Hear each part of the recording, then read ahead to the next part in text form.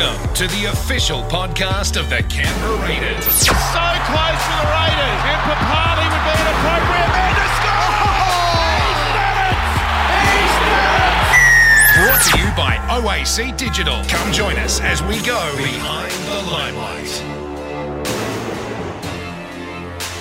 Hello and welcome to Behind the Limelight, our official Raiders podcast. Thanks to OAC Digital, and I'm joined here today with Tom Logan from the Canberra Raiders media team. Tom, hello, and first of all, welcome back. It's good to be back and getting ready for some footy again. Yeah, it's strange times, but like you said, I'm just absolutely stoked to be back, and yeah, obviously getting ready for the season to resume. Yeah, it's been an interesting 2 months. There's no doubt about that, with the initial closure of the competition and a lot of uncertainty around when the game would be getting up and going again. But thanks to Peter V'landys and the team at the ARLC, they've been able to set this ambitious date of 28th of May, and they've jumped through a few hurdles, and they've looked like they've been able to pull it off. So it's exciting times for not only the players and the staff, but also the fans as well, and Raiders members as we get ready to embark on another season, I suppose. It almost feels like a new season, even though we're 2 games into it. Yeah, it does. I mean, obviously the players, they've been back training, and for them it must feel a bit strange, having gone through pre-season and then obviously playing the first 2 games and then obviously having the competition cancelled, and now they've been able to come back and train and sort of, I guess, go through a mini pre-season, if you like. So for them, it must be a bit strange. But like you said, absolutely fantastic to get the game back up and running, and, it'll be great for the people to just have a bit of rugby league back. We'll talk to CEO Don Furner shortly in the second segment of this podcast today. But your thoughts initially, you've obviously been back here for a few weeks. You've sort of seen how things have come together.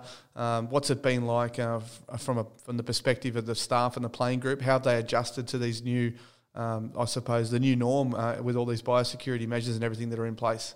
Yeah, it's pretty strange looking back on it. I guess the players the players and staff have handled themselves really well. A lot of staff have been stood down, and it's obviously very tough and challenging times for everyone. But I've got to say, everyone's handled it really well.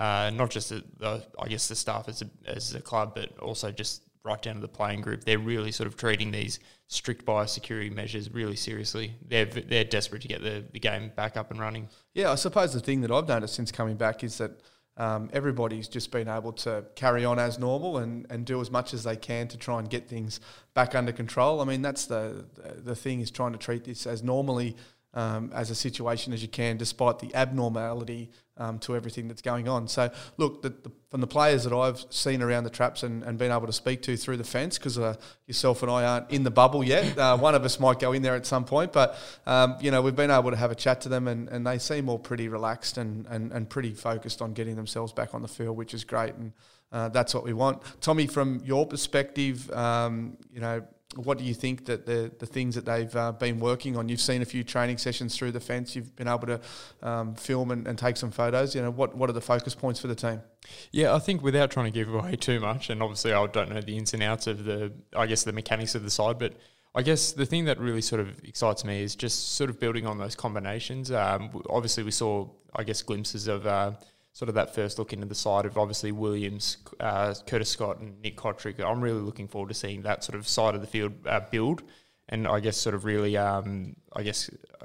continue to develop as the season goes on. We saw glimpses of it coming to fruition against the Warriors up in the Gold Coast. I think towards the end of the game, there was that nice little sort of kick in behind that Curtis Scott latched onto and scored his first try for the club. Yeah, that was really good, and a really weird environment around that Warriors game. I think everyone will be more prepared for that situation now that we go into this next phase, and everyone's been able to get through this period. So obviously the addition of Jordan Rampant into the squad's only going to strengthen things.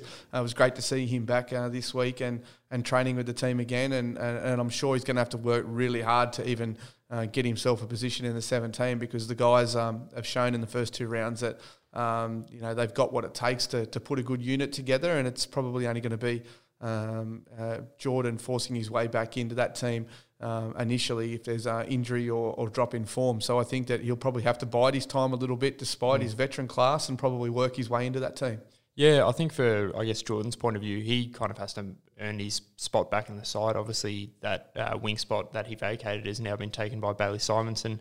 But just looking at the squad in general, how stacked is it in the outside backs? It's unbelievably exciting. And I guess for me, the really important thing is I think having Jordan back at the club is just as important off the field. Just, I guess, his character that he brings. He's one of those players that really sort of bonds the squad and brings everyone together.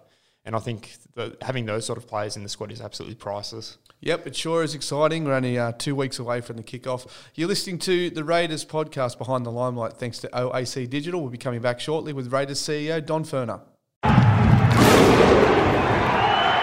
Well, we're joined by Raiders CEO Don Furner. Don, it was only about 6 weeks ago that we sat here recording a podcast, and obviously it feels like about 6 years because a lot's happened in between that time, and obviously there's been lots of changes in the game, and things are getting close to being back up and running. How's that process been, as being obviously part of the Apollo Protocol Commission and everything like that? Well, firstly, welcome back, Ben, because you were one of the ones that never got to sit down at your desk like most of the staff. So it is good to see some people floating back here now and hopefully some sense of normality, because it was a strange time, and it does feel like a long time ago that we had the season launch here and then literally had to shut down. So it is good to see the players back on the field. It is good to see the players in the gym, and it is good to see some of the staff floating back, including yourself.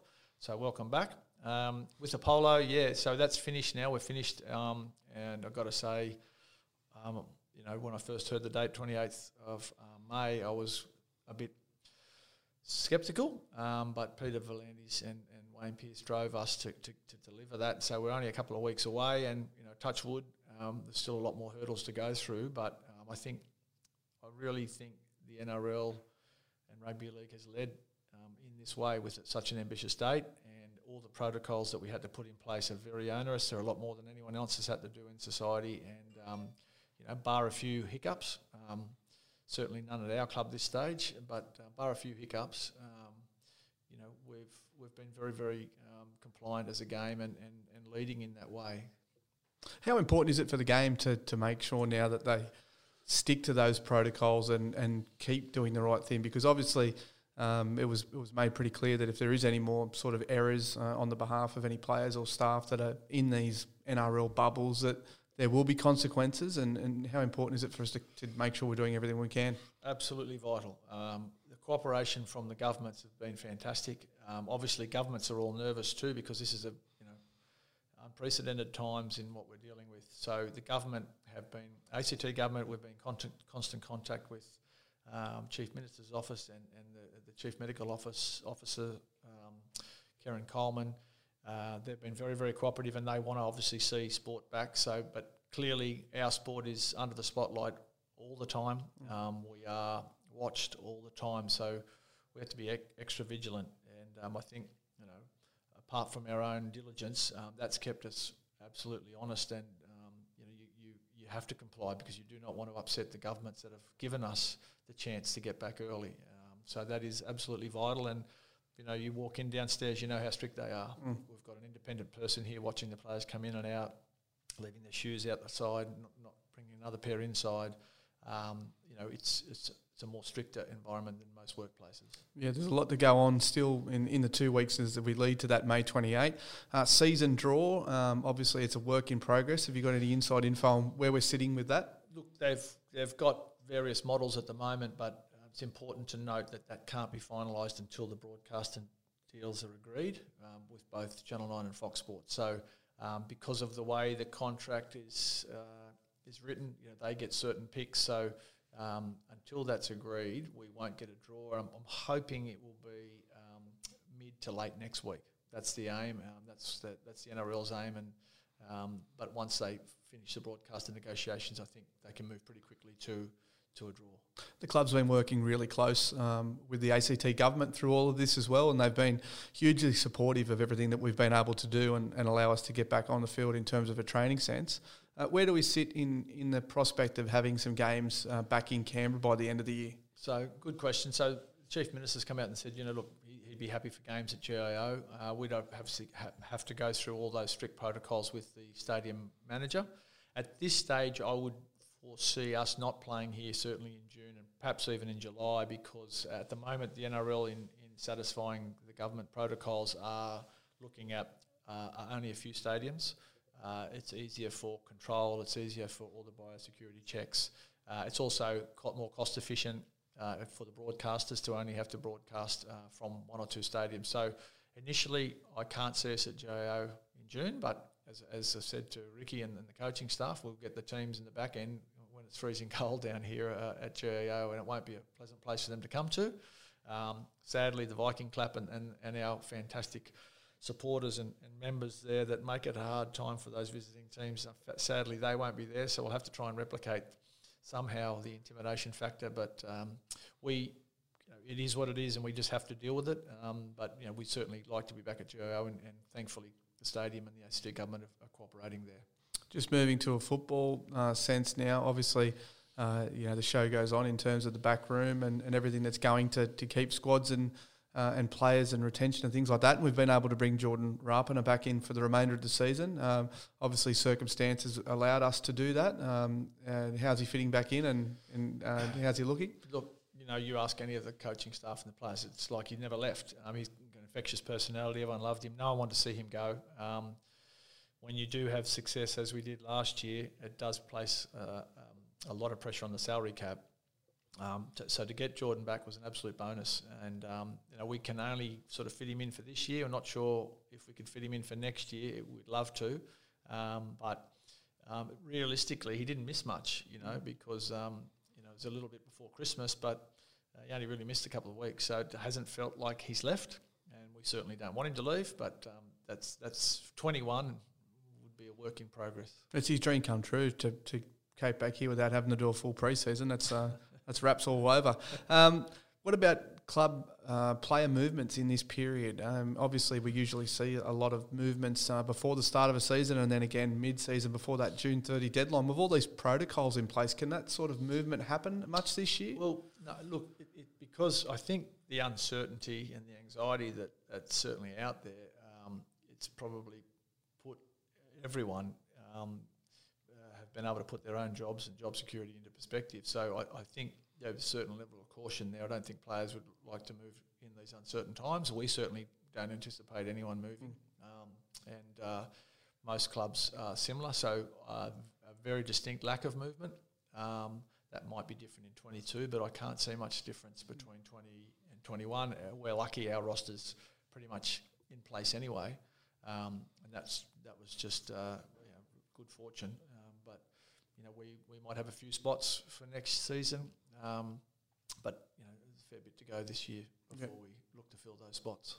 One of the things that's going to be a challenge during this time for the club is the finances. Obviously, the licensed club group is closed down to the shutdown. There's been a reduction in obviously gate takings and things like that forecast for the season. But one thing that you've had some great response from is your major partners, and the likes of Huawei and rest of the major partners are all committing to the club. That must be a real good show of faith in a really tough time.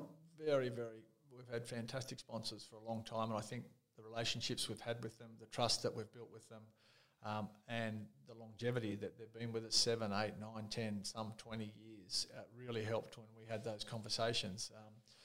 The major sponsors and the members have been fantastic. They could easily ask for a refund, the members in particular. For 19,000 members, we've had less than a handful of requests. So that's phenomenal support. I always say we've got the greatest fans and members in the competition because of the weather conditions that they have to sit through out there and in supporting us. But that's really, really been touching. I think on the back of last year it helped as well. As you said, revenue-wise, we're not going to get any gate takings. We're not going to get any corporate hospitality. We're not going to sell any merchandise. So they're major revenue streams that we lose. And it's just, it's going to be tough between here and the rest of the year. We just have to get by, and like a lot of other businesses are. And, we hopefully the licensed clubs open up again at the end of the year, and we're back with membership sales, and we have a full season next year to sort of rewrite the ship. Just on the members, obviously the club's working through some different scenarios based on what the rest of the season looks like. So I understand that once all of that sort of finalised from the NRL level, the next stage will be the club working on some communications about what can happen for members for the probably for the majority of this season, and how it will affect moving into next season as well.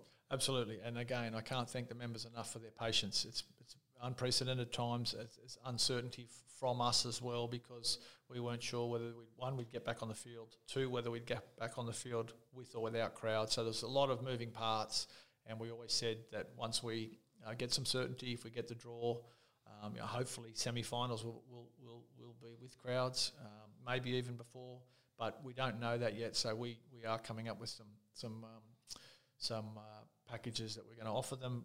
Thank them for their unwavering support, but we're certainly not going to leave them empty-handed, and we do again thank them because it's been phenomenal.